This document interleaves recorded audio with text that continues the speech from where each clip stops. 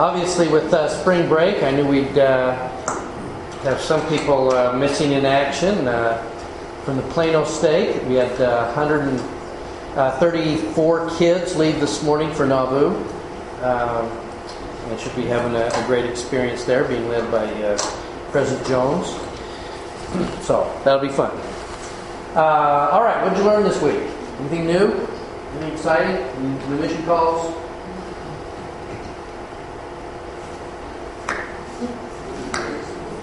Quiet week.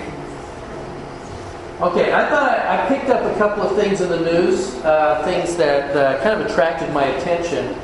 And I just think, and this is one of those things where you look at the fact that if you watch the news carefully,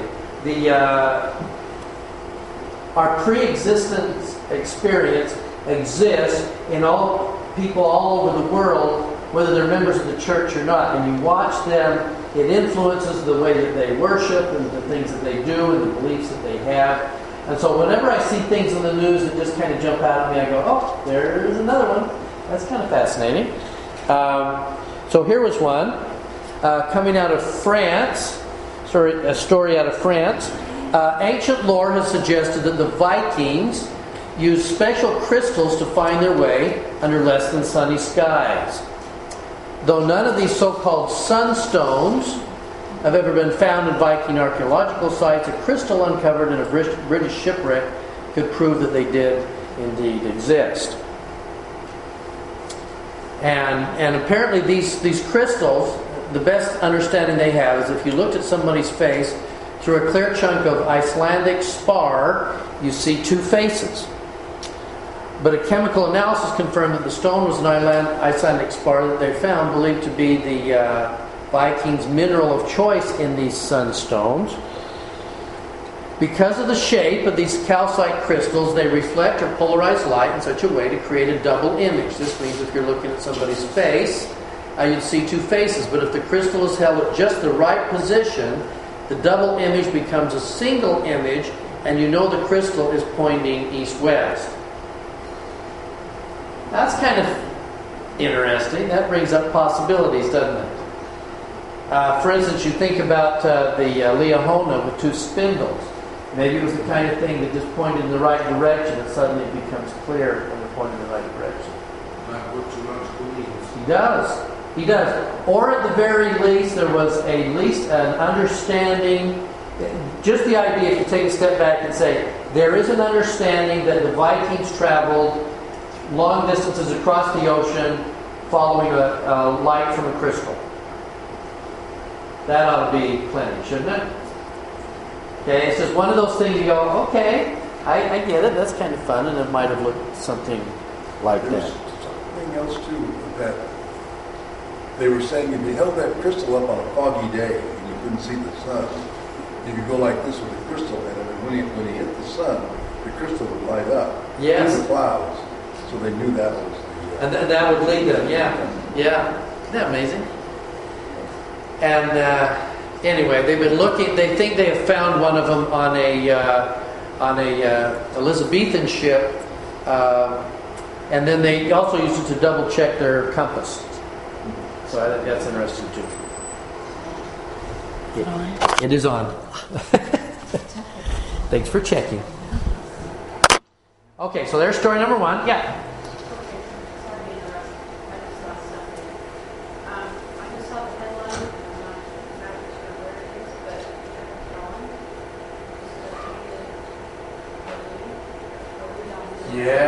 Yeah. Brand new chapel in Abu Dhabi.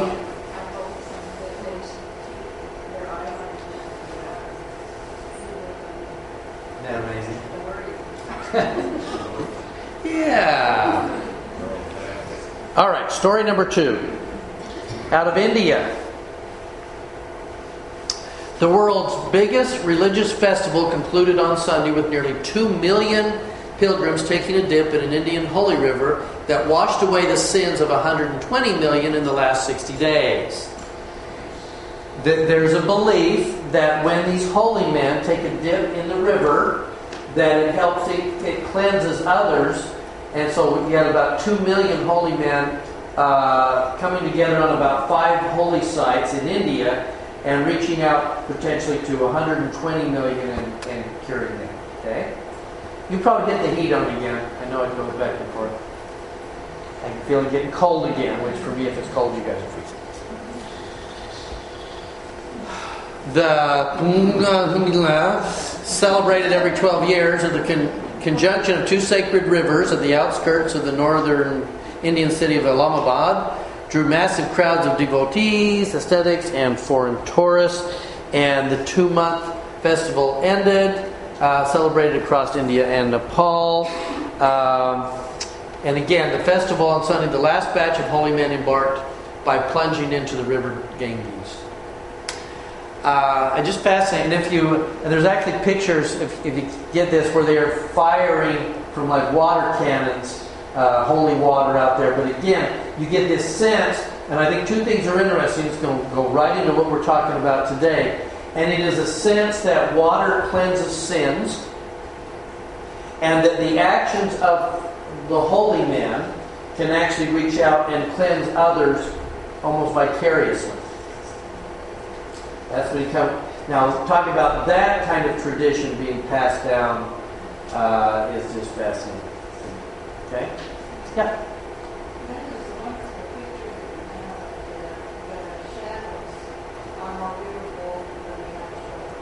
It is, isn't it? Yeah. There was even a better picture of, and we'll talk about this in a second. I had a great picture that I couldn't use of the holy men actually plunging into the river for that cleansing process because they do it naked.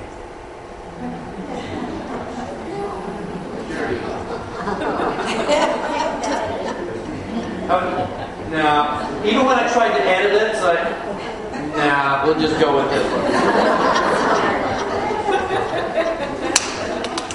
Okay. Well, they are, and the funny thing is, hold on to the idea of naked because it's about to come up again.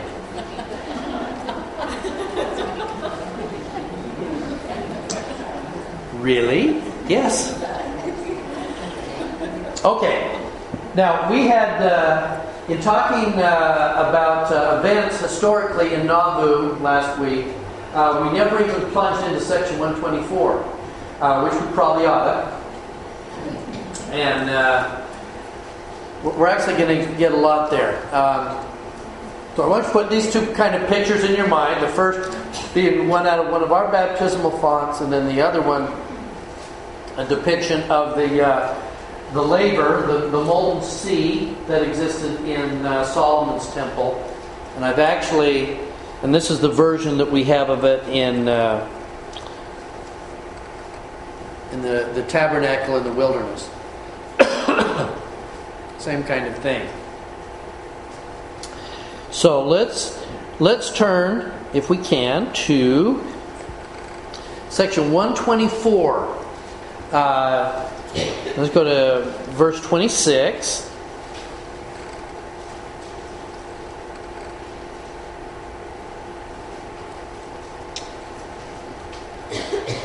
Okay, so here comes the cry.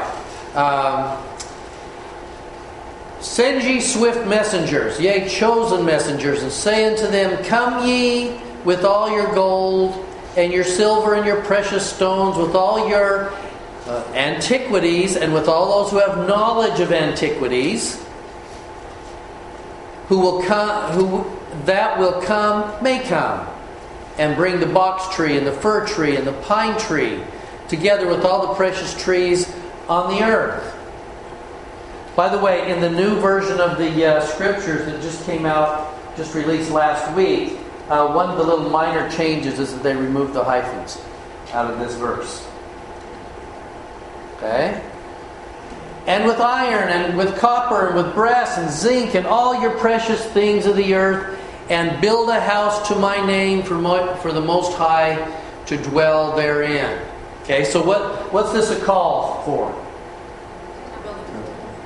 Come and build the temple and bring with you what? Your good stuff. Like Moses. It is, and it's similar to Moses, and it's similar to King Solomon. In other words, go out and find the finest things that are available to you and bring them forth so that you can then build this house. And so, where did they find the limestone? It was right there. The quarry was right actually alongside the Mississippi. How about the wood for use in the temple? No. Wisconsin. They sent logging groups up the river, and they went up to Wisconsin and logged up in Wisconsin, and they would bring streams of logs down. It's one of those, we know because it's one of those places that Joseph contemplated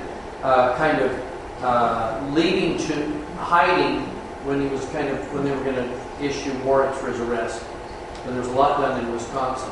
It's one of the reasons why one of the large splinter groups after the prophet Joseph's death will go up to Wisconsin, the town of Voorhees, with James Strange. We'll talk a little bit more about that in a few minutes. Okay? Bring your best stuff. In other words, we're going to build this temple. Now, I find it fascinating. I don't have an answer for this. I actually tried to do some research back. I couldn't find anything. What would you guess he means by bring your antiquities and all those who have knowledge of antiquities? Could be, or the ability maybe to work gold. And knowledge of antiquities.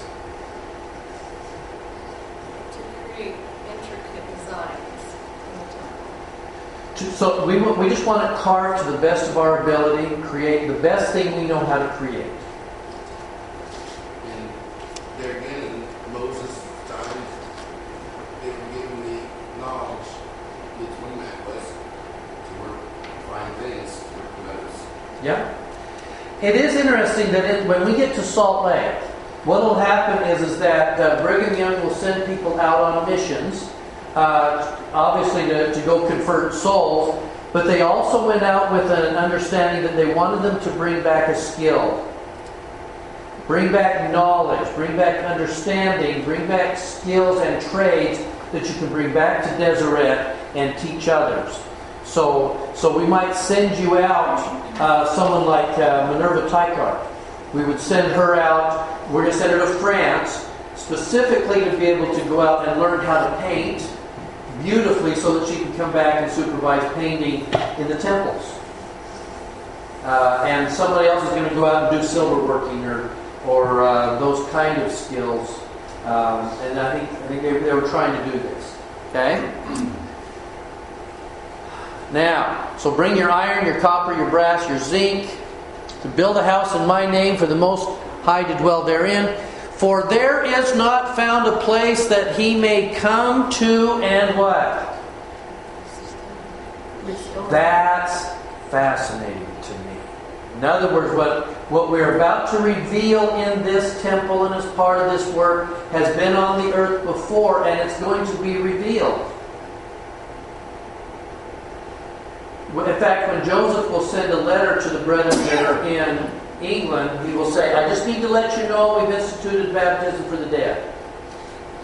And he says, I could speak a lot more on this subject and talk about it back in history, but I don't have sufficient room to do it, but just to let you know that we have instituted, and now people on this currently now can do work for those that have passed on. Restore again that which was lost unto you, or which was taken away, even the fullness of the priesthood.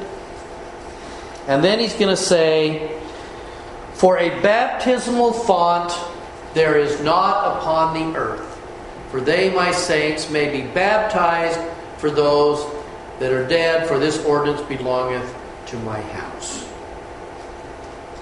Okay, now we need to take a couple of steps back, because there's an interesting piece of symbolism that just kind of jumped out at me that I kind of missed, that I want to bring up. First of all, when we talk about, if we can, let's review for a second the symbolism behind baptism. What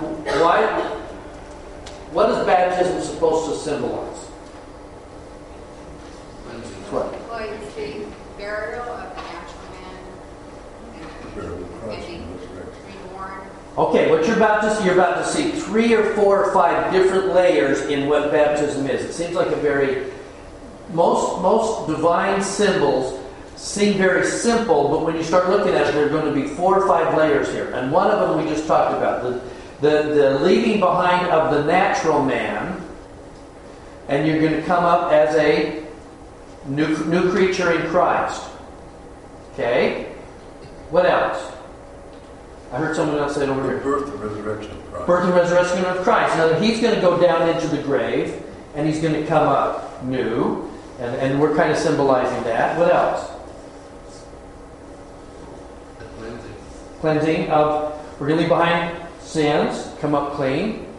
That'll happen with the Holy Ghost. What else? Another layer.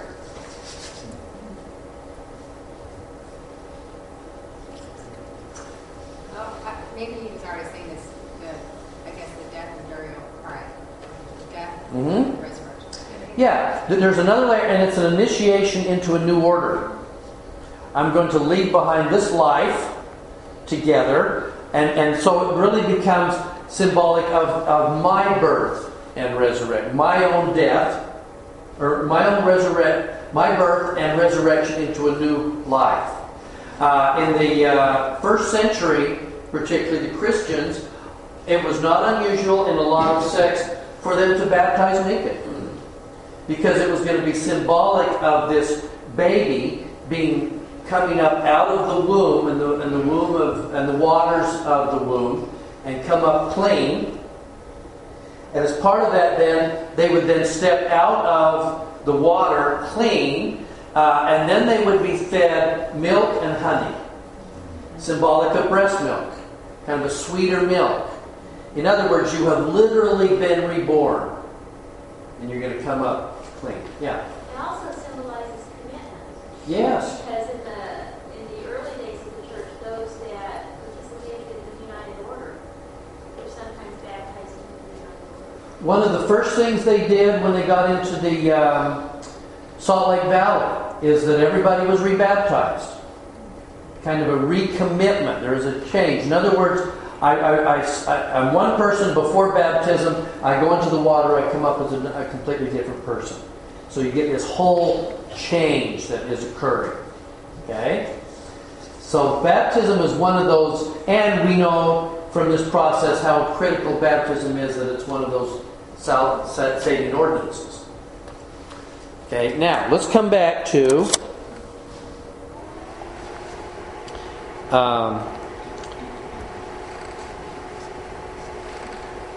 so then we get the Temple of Solomon, as it was in the tabernacle. We're going to have the laver, and it was called the molten sea, and it's literally the baptismal. It's this big font, and it's going to rest on the backs of 12 oxen. Okay?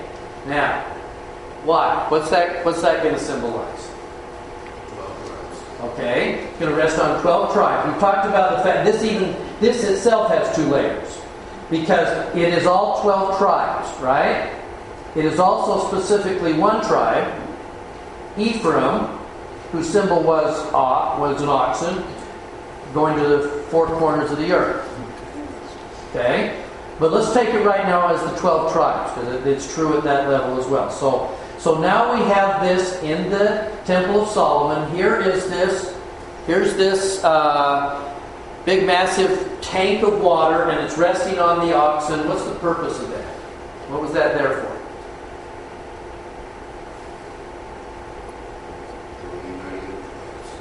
Could be. There was, in a sense, that they were reunited. What would they use it for? No, it wasn't for baptisms.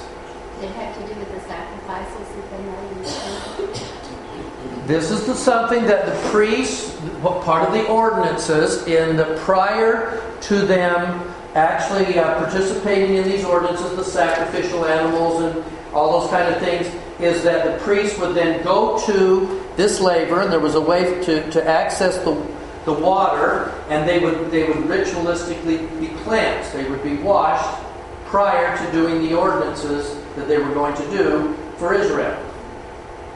So there was always a washing ahead, and then of course, then that's combined. And who was getting washed? Those that have been anointed to do it. So those that have now been washed and anointed can now perform the ordinance. Yeah, these were the priests of Aaron that would be anointed and then consistently washed before completing this. Okay? Now, interesting that they would do that. Why are we going to do this on the out of a font, a molten sea on the backs of oxen? What symbolically, what are they being taught? Do what? That's one of it. This thing that we're going to happen, and there's the 4 principal directions, which means universal. That means this is going to have an effect worldwide. Yeah, and it's going to be work. Well, there are 12 points of the compass. Yes, and that's why they're going to have, they were going in all 4 directions. Part of that also was the fact that oxen were seen as royalty. It was a symbol of royalty. And so now what you get, this process is going to create royalty in those that are scattered to the 4 corners. And also I love the fact that this thing sits on the backs. If something rests on your back, what does that mean? It's a responsibility. It rests on me. Remember when Joseph in March of 1844, just months before prophet will be killed, he will gather all of the 12 together. He will go back and reteach everything that he has taught them to that point. And finally, Wilford Woodruff records, in that setting, he said, "Now I have rolled the kingdom onto your shoulders. If you do not carry it forward, you will be damned. And now I can go to my rest. And I am as liable to die as it." Yeah. But what they had was this image of it resting on their shoulders. So I love the fact that the font sits on their backs. And if you take it that one level deeper, to Ephraim, the responsibility rests on your shoulders. It is the yoke that we carry. To have to take it to the 4 corners. To find Israel everywhere. And bring them home. Now, here's the part that really jumped out at me, though. And here's what and like I said, I spent some time looking at this, and I thought, this is kind of weird. I wonder why this is. Where do we do our baptismal fonts? Underground. Yes. In fact, for just a second, why don't you go to... let's hop over for just a second to 128, 12 and 13. Somebody want to read that? Who's got 12? 13. Got it? Okay, thanks.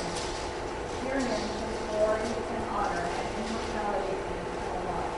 The ordinance of baptism by water, to be immersed therein in order to answer to the likeness of the dead, that one principle might accord with the other. To be immersed in the water and come forth out of the water is in the likeness of the resurrection of the dead and coming forth out of their graves.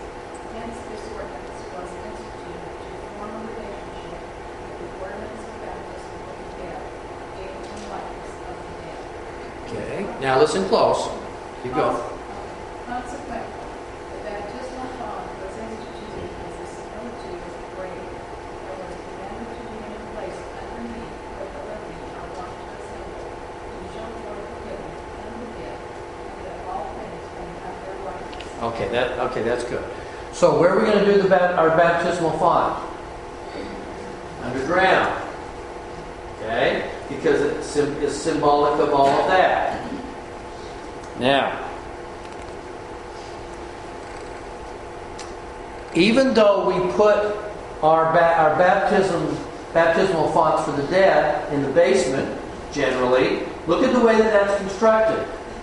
Is that constructed as a font that we normally picture doing baptisms? No, they were specifically asked to build a baptismal font for the baptisms for the dead in a font that looked like what? The one in the Temple of Solomon. Was the one in the Temple of Solomon for baptisms for the dead? No. These priests that are going into the temple, have they already been baptized? Sure. True, but they have been. But there were fonts, the pools of Solomon. There were fonts available to. So the priests were baptized, but every time they would go into the temple, they would go to this font to be washed and cleansed prior. So they weren't using this thing for baptism; they were using it for washings. Okay, you ready? Here's the dilemma. Why are we doing baptisms for the dead in a font designed for washings?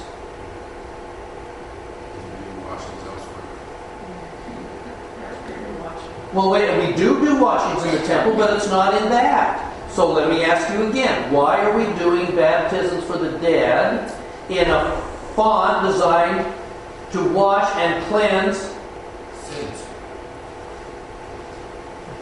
For the dead. And who got washed? Who got washed in this font in the Temple of Solomon? Yes, they were.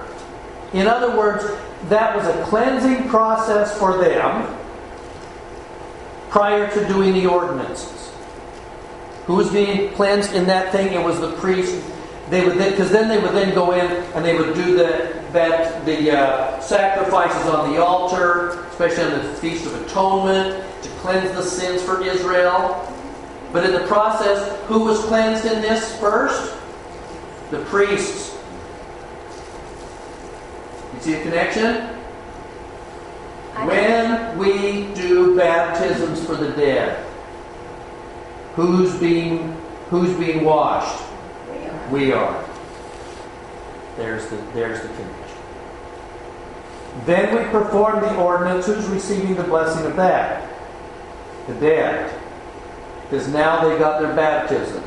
But the priests and priestesses that are doing those baptisms are being washed. In other words, what I believe this is teaching us is that baptisms for the dead is also a cleansing process for us. That we come out of that process more sanctified than we were prior to that.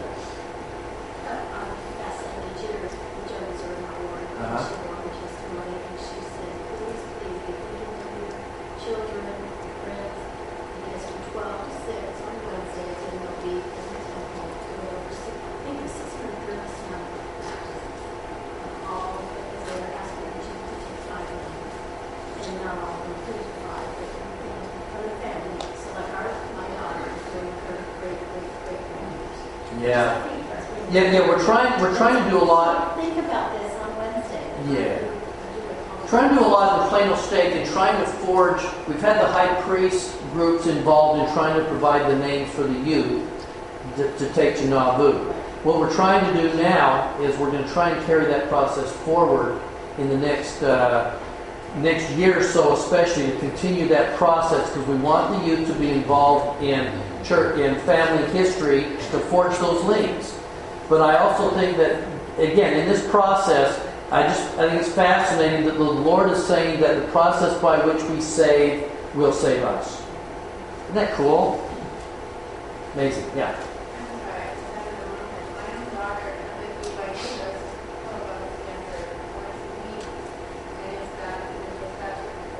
Yeah. Yes.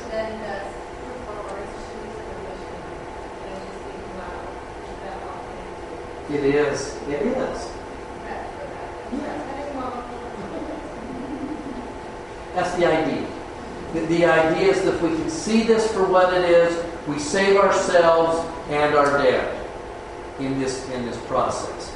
And the Lord has always set it up so that the process of service is a matter of doing service for others and saving ourselves in the process. True ordinances do that. So I just think you can see that for what it is. It becomes pretty powerful. Michael Wilcox. The font rests securely on the strong backs of 12 oxen. They represent the tribes of Israel, and we belong to those tribes.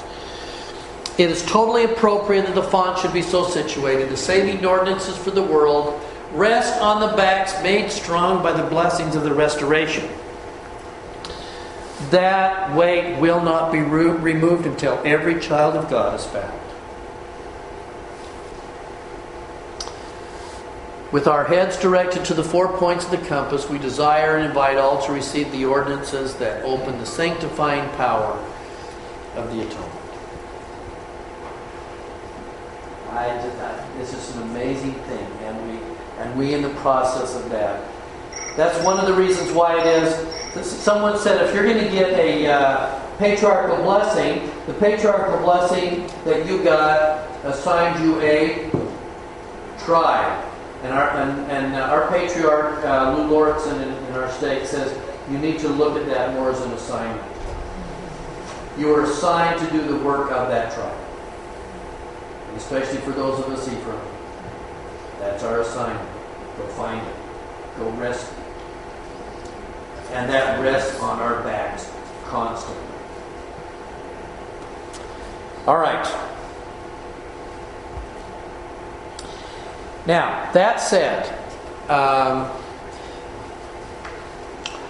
there is a pattern. How do we do this? How do we carry this out? This responsibility that rests on us.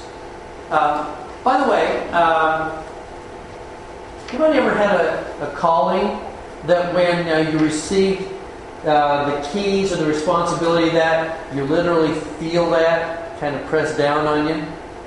You finally get released, you feel the pressure kind of come back off of you, right? We sense it, can't we? Just kind of pressing down.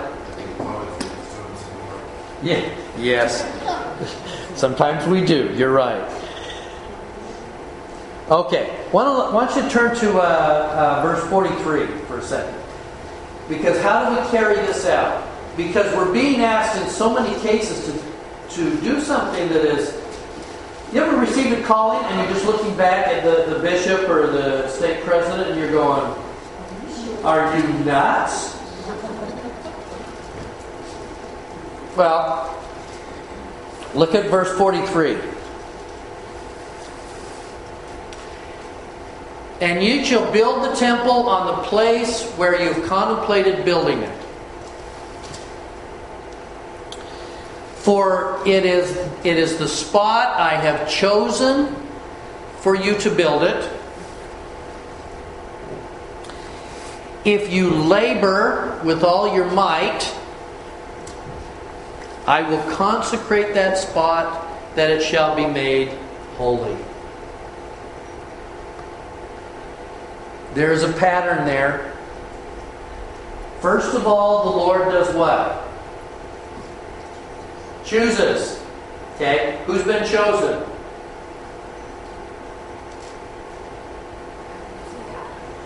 Yeah, just a second. Let's flip back to I put in here. No, I'll just do it. Section 121. Just a reminder.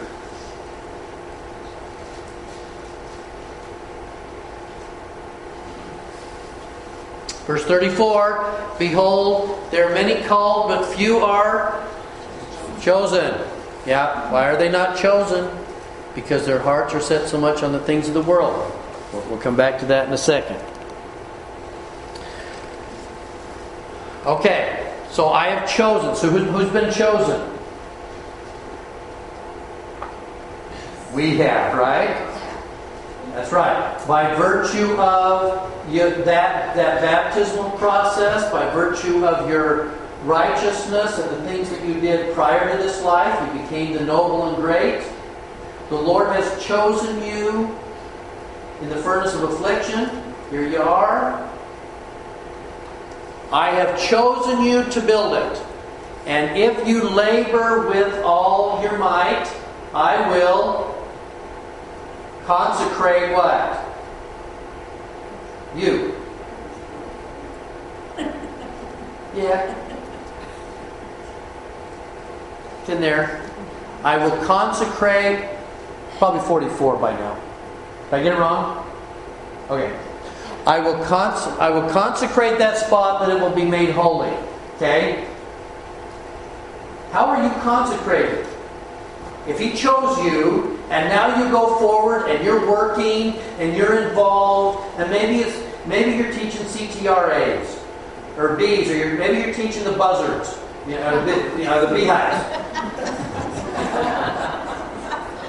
How do you go from being chosen to consecrated?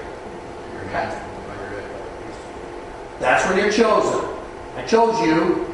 You were called, chosen. Now what? Well, now, part of the action, when you actually are serving, you all that you can do. Right. That's what he steps in. He consecrates that for the purpose of what you're doing, whether it's teaching a class, or whether it's serving, or as being a mother. It will take, that's what our weakness is. Or he helps make up for that. He does. So he consecrates it with our efforts and makes it. Does that make sense? What does it mean to consecrate something?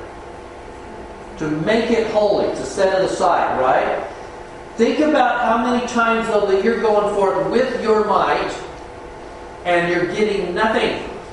How many times you're teaching seminary, for instance, and the kids are sleeping all the way through your lessons and you go, is anything seeping in here? Or you're trying to do family home evenings and everybody's beating on each other during the whole thing and you're going, why do we even try? Or you spend a long time on a sacrament meeting talk and you stand up there and nobody's getting it. Or you have 2 minutes left. Yes.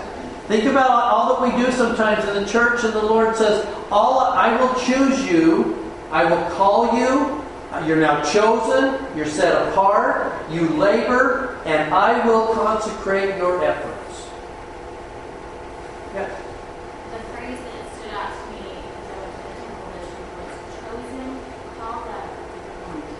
Yes. There's the process. Because once we've done that, we're now going to be anointed to go forward. And then the next step is, then you go in there and you're washed. And now you get to perform the ordinances for Israel. But I called you. You called and chosen. Okay? It's just amazing to me, though, how often, again, so many of the things, we just wonder, am I doing any good? I'm trying to teach my kids, and then they go off the reservation. Well, when we were raising 5 and we were adopting 6, I knew that there were lots of Sundays when I wasn't getting anything out of it because I was out in the foyer, but I believe that I needed to put it in my DNA and in their DNA that that's what we do on Sundays. Yeah. There was nothing else. And when a child came to me and says, I don't want to go to Sunday, it's boring, I'd say, you know what? This is one time I get to sit down next to you and hold each other. And I'm not going to do anything else. I didn't have a child ever said they didn't want to go soccer game again because they knew they got to hug me and cuddle with me with one else. So it's a part of this whole experience of doing it regularly, doing it every Sunday, doing it no matter how disastrous it seems to be to you. You need to again and again to eventually at some point. Don't we have sometimes seasons of disobedience? Yes. Where it doesn't feel like we're being fed very much, and we're just out of strict obedience. And they're hanging in there. Yeah. I feel like it's just it's more intentional. Sometimes we get calls where I have to leave the house a lot, go to the house and things aren't done. Yes. If I say, I consecrate this time to do what I can because I need to go and do it. Yes. And I feel like what I've done, my intention was to do that, and it really does happen. I don't look for affirmation. I don't look for. Are there going to be seasons of our life where we're going to have a messy house? Despite our best efforts. And if you're going to do the things that you're asked to do with your kids and callings and stuff like that, the sacrifice to that, your house may not be that nice for a while. Yeah, exactly right. Maybe we're going to live out of the dryer for a while, okay? Because they're just things that we're doing, and that is the season, okay? And the Lord says, "I'll consecrate that. I just want if I've chosen you and you're going to labor, all I'm asking you to do is do it, and I will consecrate your efforts, even when it doesn't feel like it's enough."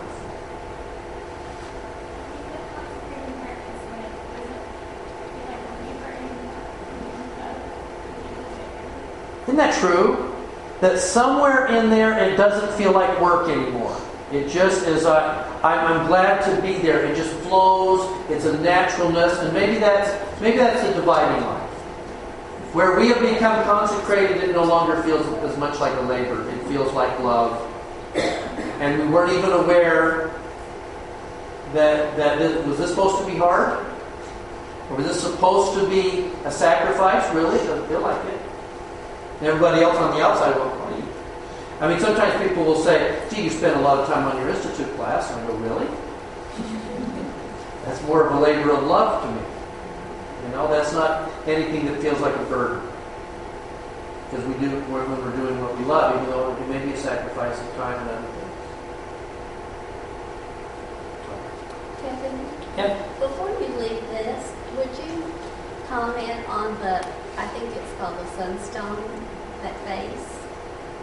Oh, yeah. In the middle. That's just always seemed kind of strange to me. The sunstone on the Nauvoo temple. Anybody seen it at the Smithsonian? Yeah, it's at the Smithsonian. There are two. The original one's at the Smithsonian. And then the other one there is just outside the visitor center. And you get this sunstone in the face. And the idea, if you look at that sunstone, you know which one I'm talking about? It's the face. It's the one that looks like almost like from World War II, where Kilroy was here. And you get kind of this half face here. And then there are rays of light coming up, and you'll see trumpets over the top of that. You can see it right there. Yeah, you can see. Oh, there. Yeah, there it is. Kilroy. Yeah, Kilroy. That's it. Oops. No, I can't see. Anyway. Yeah, and there's the idea, and it's supposed to be the restoration. The gospel is being restored. That there's a new dawning on the earth of the new gospel. And trumpets, angels are announcing it over there, and you get the rays of sunlight. And kind of coming almost forth as a scroll, because you'll see the thing kind of goes into the scroll. So it's like the scroll is being opened. It's kind of like a seventh seal. Restoration, yeah. Yeah. So, yeah, those sunstones are very cool. And we took efforts to kind of duplicate those on the new temple. Yeah. After what you were saying before, where burns were become lighter than the way of love. Yeah. I think that's, Christ says, take my yoke upon you. I mean, my yoke is Easy. My burden is light. Maybe that's it, because your yoke is Savior's love. And I like that. Maybe that's the moment it becomes consecration also. It's like we're talking about, it's a labor of love, and it doesn't feel as heavy as it was. I like that better than I was thinking. So. Okay. Let's see, we were just talking about called and chosen. Let's keep going. Now, part of this, if we're going to talk about this consecrating, choosing part of what happens in section 124 is that we're going to be introduced to a list of names of people that are all called to be chosen. Names like Robert Thompson, Hiram Smith, John C. Bennett, Lyman White, William Law, Robert Foster, Vincent Knight, and I could go on and on and on. Okay? But I want to take just a second and go through some of these. Okay? Well, that's cute. Okay, let me take... I'm just... No wonder I'm not seeing it. I'm in section 121. But... All right, here we go. Here's the first one. Verse 12. And again, these are almost like having little patriarchal blessings. And I think the value for us today is that if we know something about them and what's being said, you can watch this chosen, and then the labor, and then the consecration part. And you watch in terms of what they do with their labor, how the Lord consecrated their efforts. And then we can kind of relate that back to us. And again I say unto you, let my servant Robert B. Thompson. Let me tell you about Robert B. Thompson.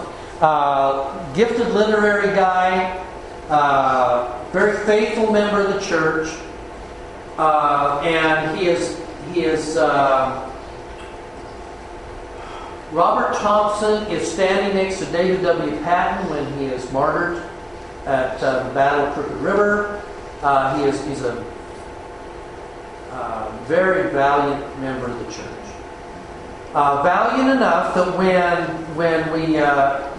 when we built Nauvoo, and you saw pictures of last week of the red brick store.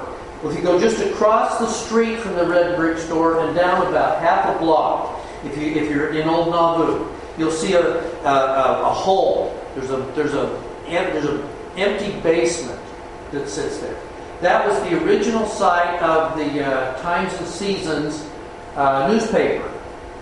Now, if you've been in Nauvoo and you've watched the typesetting process where they put the furniture, the little letters onto the little things, if they're going to put it on a typeset, that entire page has to letter by letter by letter by letter have to be put on there until you've got a whole page full of these wooden typeset. Okay. Well, that was a meticulous labor, and it just took forever to put that on there to get one page, and very time intensive.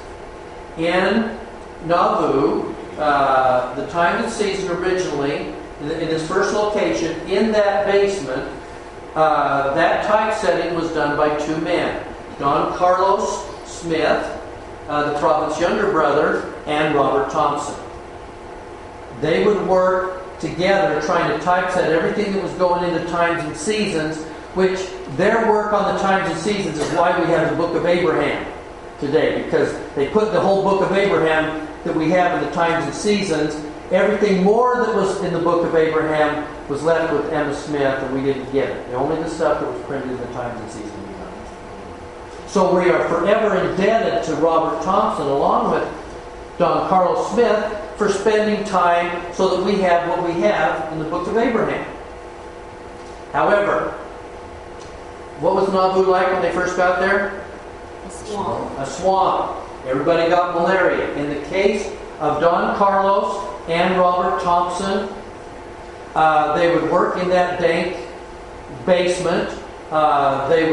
They would die in August of 1841, within 3 weeks of each other, both of tuberculosis.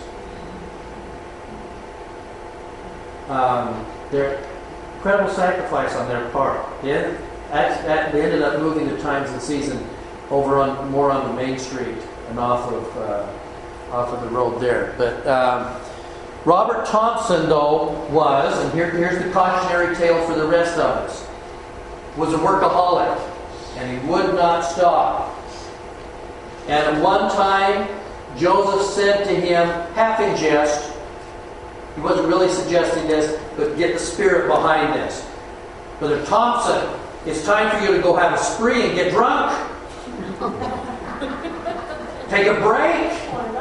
Yeah. In other words, what he's saying to him, go do something fun. Go, and he said, have a spree.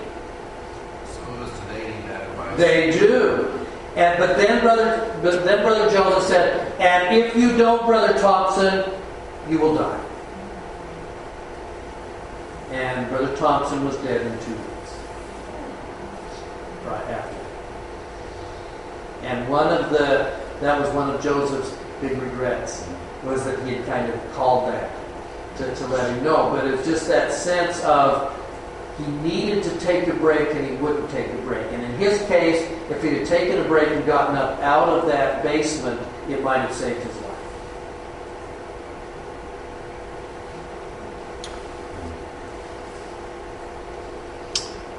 I say unto you, my servant Robert Thompson, help you write this proclamation. They were being asked to write a proclamation to the world, to all the kings and presidents of the world, to let them know that Nauvoo was here. We'll talk about that a little bit later. That won't happen in Joseph's lifetime. That happens in 1845. But Robert Thompson was asked to be part of that. Therefore, let him hearken to your counsel. He did. And what counsel did he not hearken to? Have a spree. Take a break.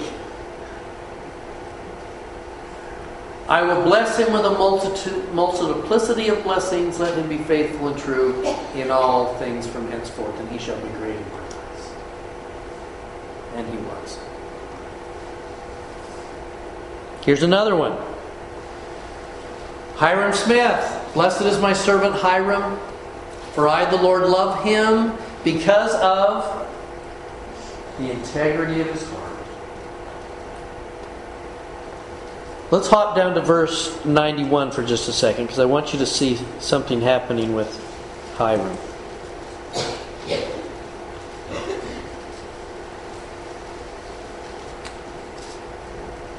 And again, verily I say unto you, let my servant William Law be appointed, ordained, and anointed. Appointed, ordained, and anointed as a counselor in room for my servant Hiram, that my servant Hiram may take the office of priesthood and patriarch, which was appointed unto him by his father by blessing and also by right.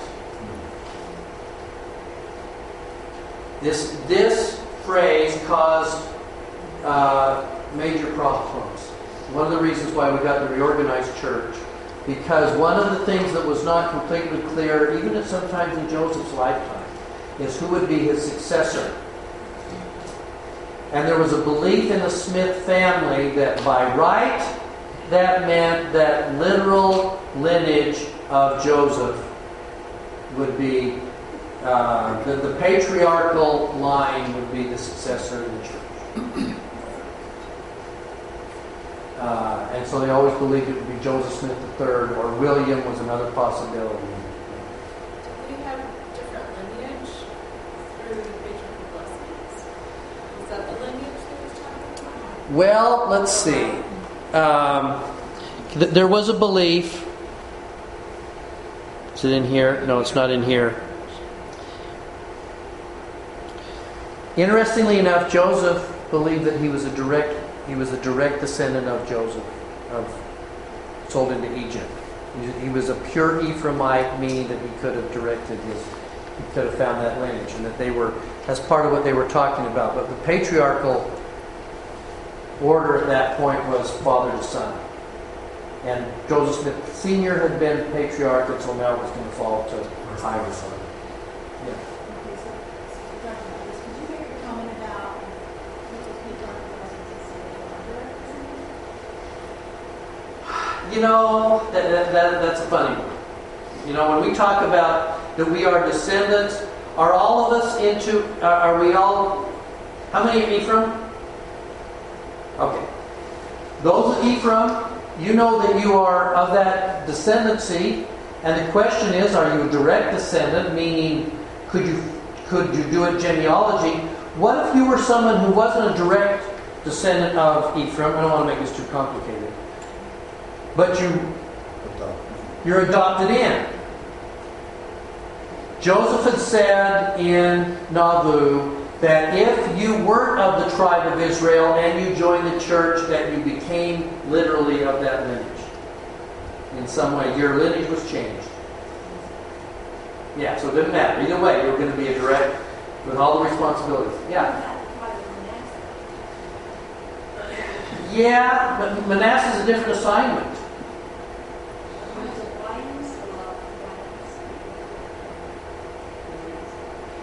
Because that's the tribe that's the tribe they're assigned to, with the responsibilities of Manasseh, which is interesting. In Manasseh, the assignment is to the descendants of Manasseh. Do we have any descendants of Manasseh in the church?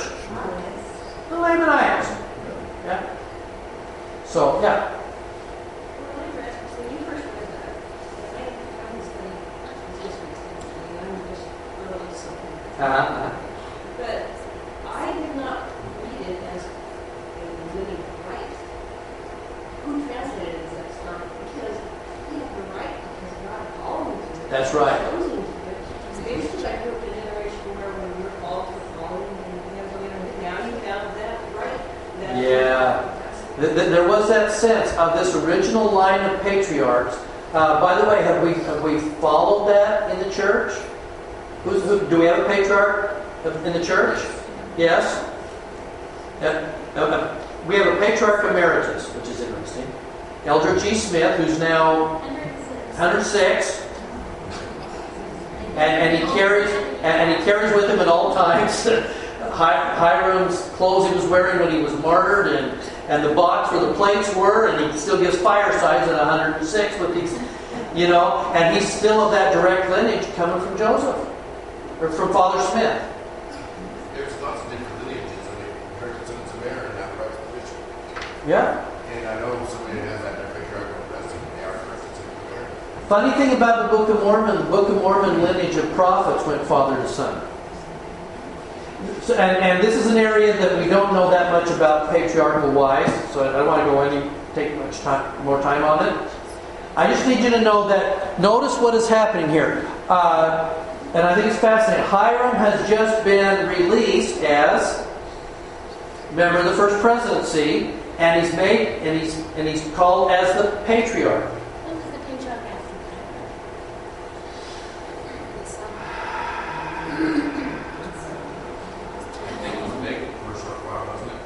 I don't know. I'll research that. That's a good question, since so many of the Smiths stayed behind. Because Joseph, who was Hiram's son, he was a prophet, and he was never called as patriarch. So that's a good question. I don't know. But I want you here's something that I do want you to see, and I think this is kind of important. Again, patriarchal thing to Hiram. Let my servant William Law, we'll talk about him in just a second, counselor unto my servant Joseph, in the room my servant Hiram will take the office of the priesthood and patriarch, that from henceforth he'll hold the keys of the patriarchal blessings on the head of the people. 94, from this time forth he may be a prophet, a seer, and a revelator. Okay? Now, listen closely here. That he may act in concert with my servant Joseph, and that he shall receive counsel from my servant Joseph, and he will show unto him the keys whereby he may ask and receive and be crowned with the same blessing and glory and honor and priesthood, and the gifts of the priesthood that were once put on him that was my servant Oliver Cowdery. Now you know why it is that so many within of church leadership have always suggested that if Oliver Cowdery had not apostatized, it would have been Oliver with Joseph in Carthage jail. Verse 95. That as part of that he would be the other witness, that would testify to their calling with their blood. Right? All right. I don't want to saturate ourselves too much with the history of all these people, because we're going to kind of touch on them again in just a second. But I wanted to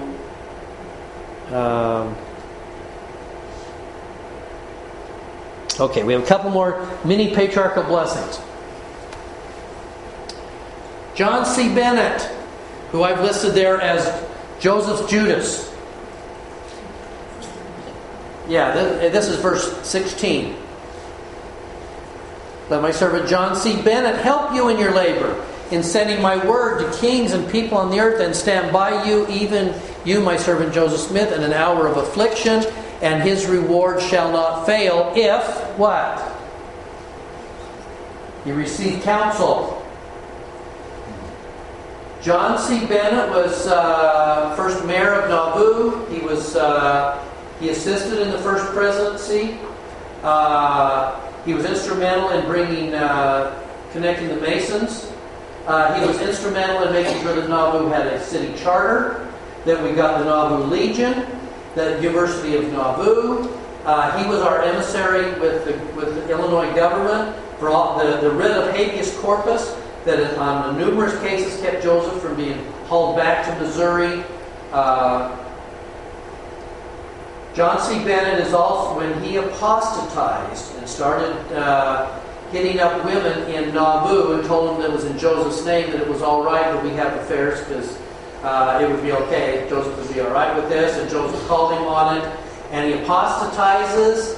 He will then run around the country stirring and fomenting things, eventually writing a book, and he will stir things enough. He is a major player in Joseph's martyrdom.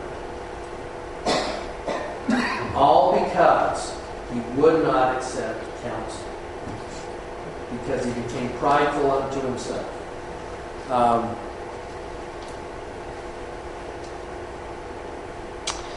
18, it is my will that my servant Lyman White, here's another one that is called, should continue in preaching in the spirit of meekness.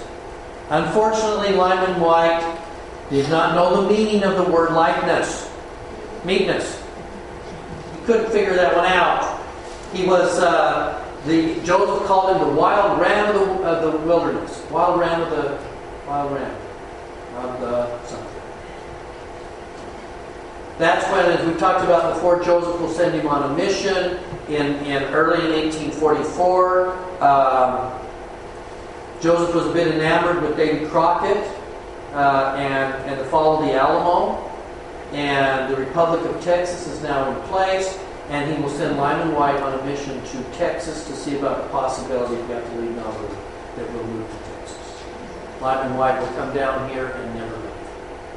Refused to come back, even when Brigham Young repeatedly, John Taylor asks, Wilford Woodruff asks him to come to Salt Lake, and he never would, because I'm still on the mission I got from Joseph Smith at this time. And so, and this is just outside Pflugerville, I think. Yes. Yeah, he'll finally have to be excommunicated. Verse 20. Zodiac is a bit, was the actual name that they called it. Is it still called that? You can find there's a marker down there. There's no town in Zodiac.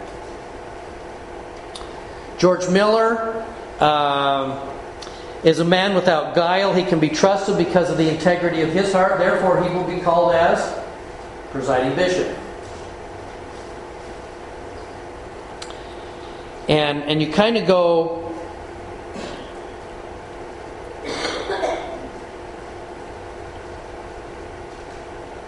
well, anyway, rather than take too much time, I've gone through and tried to identify a number of these.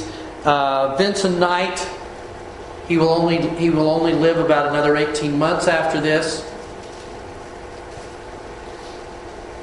But, okay.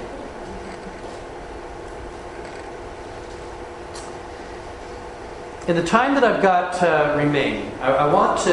there's another salient point that really kind of jumps out of section 124. And it's actually contained...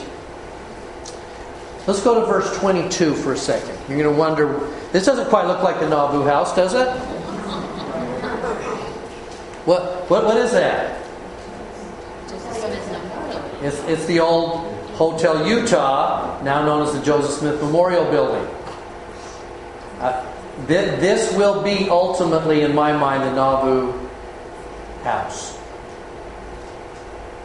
It's one of the reasons why my favorite place down there, on the other side, the little Nauvoo Cafe that sits at the bottom of the Joseph Smith Building these days. Ooh, that is awesome stuff. Okay, so let's go to verse 22.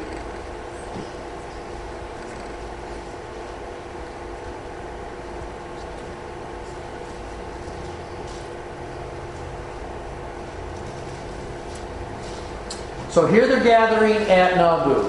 And Joseph, and so here comes this revelation to Joseph, and it says, "Let my servant George Miller, my servant Lyman White, my servant John Snyder, and others, build a house unto my name, such as one as my servant Joseph shall show unto them, the place he shall show unto them also.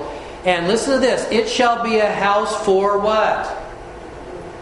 So we're not talking about the temple. We're talking about the Nauvoo house. And it's sat right there across the road on the other side of the street from the original Joseph Smith. It's still there. It shall be a house for boarding, a house that strangers may come from afar to lodge therein. So before he even asked them to build a temple, he's asking them to build a hotel. Well, that's odd, isn't it? The first thing that they'd ask is build a hotel. Well, there you go. Therefore, let it be a good house, worthy of all acceptation. Now, it has some specific guidelines to it. That the weary traveler may find help and safety while he shall contemplate the word of the Lord and the cornerstone I have appointed unto Zion. This house shall be a healthful habitation if it be built unto my name. If the governor which shall be appointed unto it shall not suffer any pollution to come upon it. So, tell me why it is that he would want to build a hotel about as fast as they built a temple. And what do they mean by pollution? Sure. Part of this is missionary work. What does this say about hospitality within the church? It's important.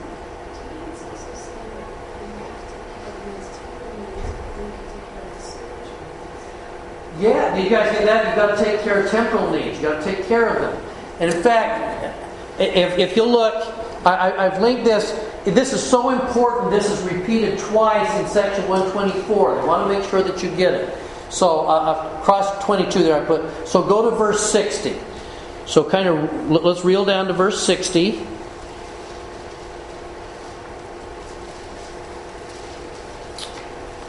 And let the name of that house be called the Nauvoo house. Let it be a delightful habitation for man, a resting place for the weary traveler, that he may contemplate the glory of Zion and the glory of this, the cornerstone thereof. Okay? Those who've been to Nauvoo, was the Nauvoo house completed? No, not in Joseph's lifetime. It was sort of completed. That's where Emma and Colonel Bidmonton, that she will marry after Joseph, will live for quite a while. They will end up making it a place for people to come visit. I noticed, I went on the Community of Christ website, the old reorganized church, and they will take large groups into the Nauvoo house. Like you could have a big family reunion or something. But it isn't really set up to be the luxurious thing that it was designed to be. I think in my mind, that's why I have a picture of the Hotel Utah. The Hotel Utah, dedicated in the early 1900s, was what the Nauvoo house was supposed to be. Right across the street from the temple, so that people could come from all over the globe, stay in luxury, and contemplate the word of the Lord, the best that they knew how to build, to make this the finest hotel. It used to be the finest hotel west of the Mississippi for years and years. Okay? And if you've been recently to what is now the Joseph Smith Memorial Building, and you walk in and you see the pillars and the marble, you can see the kind of the luxury that this thing was, so that people could come and be impressed and say, this is a comfortable, wonderful place to then look across the street and there's the temple. Okay?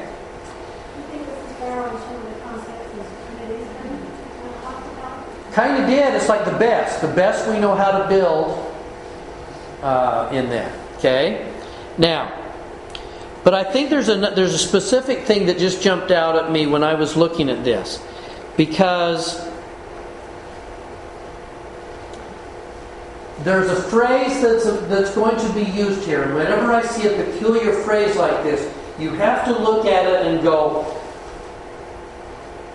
why would they use that phrase? What is that? And then try and find the other times that these phrases show up, because then you get the full import of what the Lord is really trying to say here. And there's a hidden little message. Look very closely. Okay? He's talking about the fact that it'll be called the Nauvoo house, delightful habitation.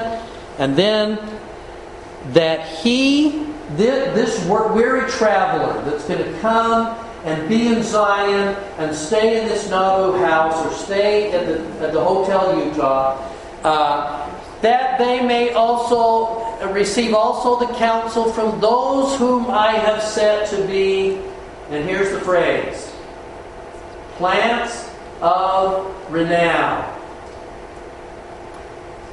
and as watchmen upon her walls. Fascinating phrase that we would be called, those that live in Zion, that may have visitors among us, and that, to me, that applies to sacrament meeting as well as it does Zion. That when when an investigator comes to your ward to visit, they are literally sitting among plants of renown, the Lord has called you. Odd phrase, right? What does it mean to be a plant of renown? Well, I had to go digging to go find it. And I think it's worth going to. Why don't you come with me to Isaiah 61:3.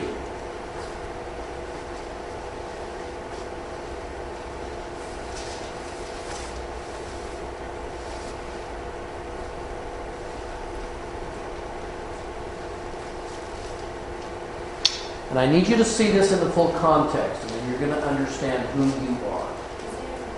61:3. 1 through 3, actually.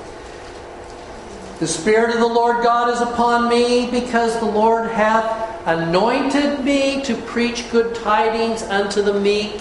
Who does that sound like?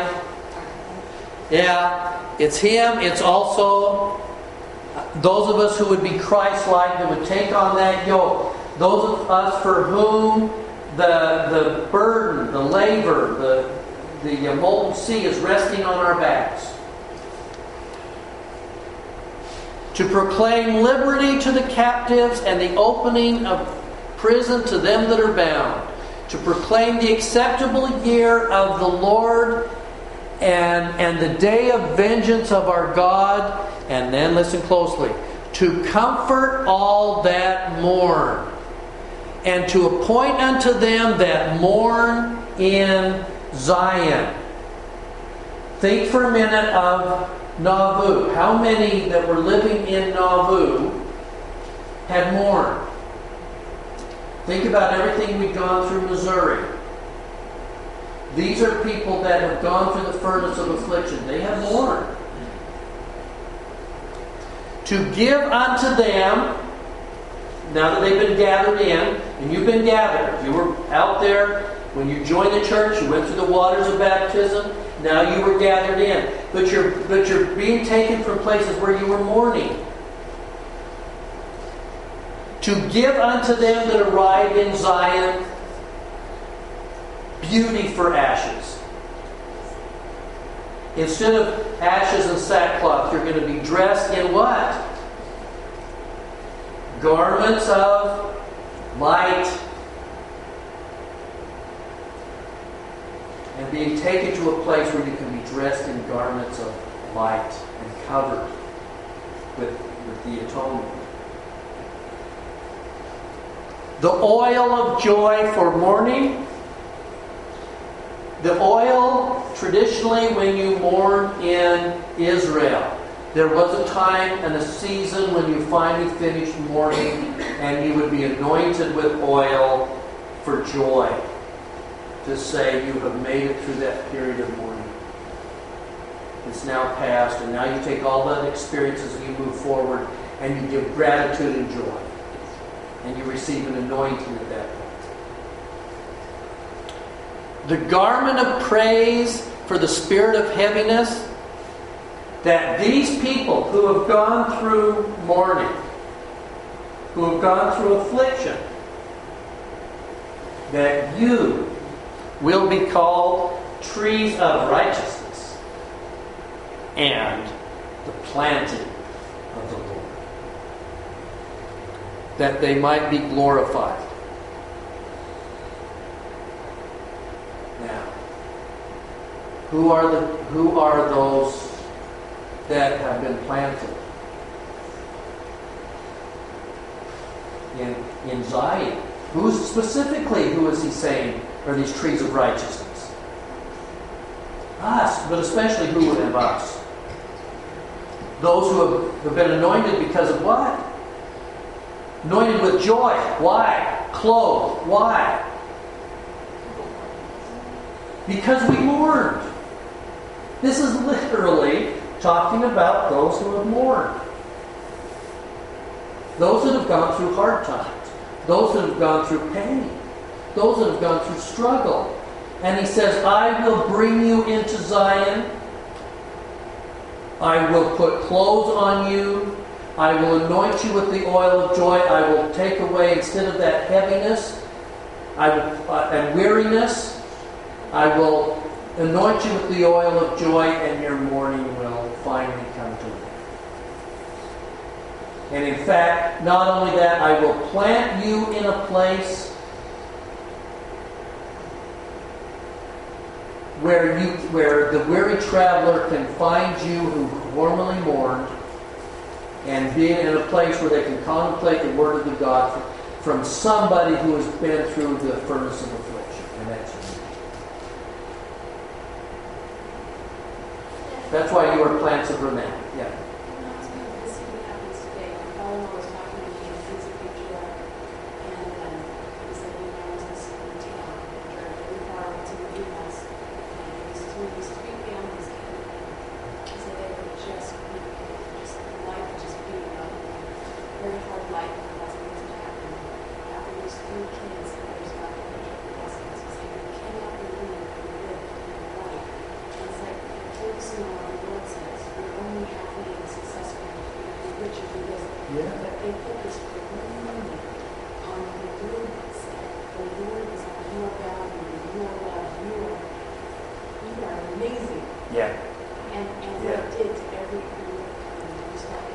And that's that lifting. And I just think it's beautiful that this lifting for the strangers coming in will come from those who are plants of renown, who have been through your own mourning and your seasons of affliction and struggle, and now you have the ability to say, God is good. I've now been anointed with the oil of joy. Yeah. I was just going to say that it reminds me of the idea of each of us having to go through the long and dreary road. Yes. And the mourning that we might feel as natural men and women before we eventually are able to make our covenants and receive all those great blessings. Yeah. It's kind of like a hero's journey. It is. All these people, they shall build up old wastes. They will raise up former desolations. They will repair the cities, and they will be named the priests of the Lord. Priests and priestesses. That's who you are. So when we go back here and we look at that these travelers may receive counsel from those I have set up to be plants of renown as watchmen upon her walls.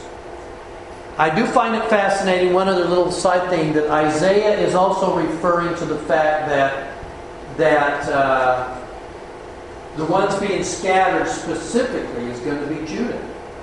That's one of those tribes that needs to find this, what you have. But in general, it's Israel. And our job is to bring people together. Not because, brothers and sisters, we've lived perfect lives.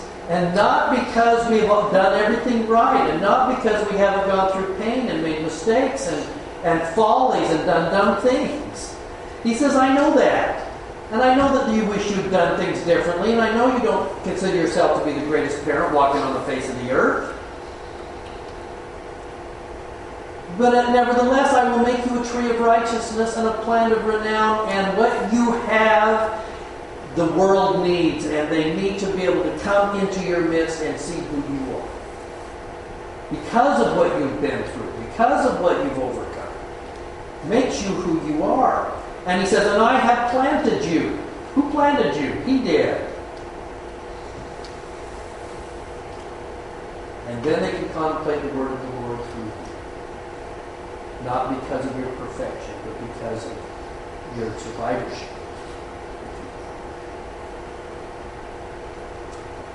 I just think it's the Lord knows what He's doing, and when you look at these historical things going on, you can say, the Nauvoo house doesn't, why would it be important for me to know anything about it? Your house, brothers and sisters, is the Nauvoo house. It may not be perfectly clean or straightened up, but it is a place where plants of renown exist, and somebody could come in your midst. A missionary lesson could be taught in your home, and they could contemplate the word of the Lord in a place that is reserved, consecrated, set apart from the rest of the world because of this, and especially because of what you do. Bear you my testimony that the Lord intends for us to be able to share this with the world, and I leave that with you in Jesus' name. Amen.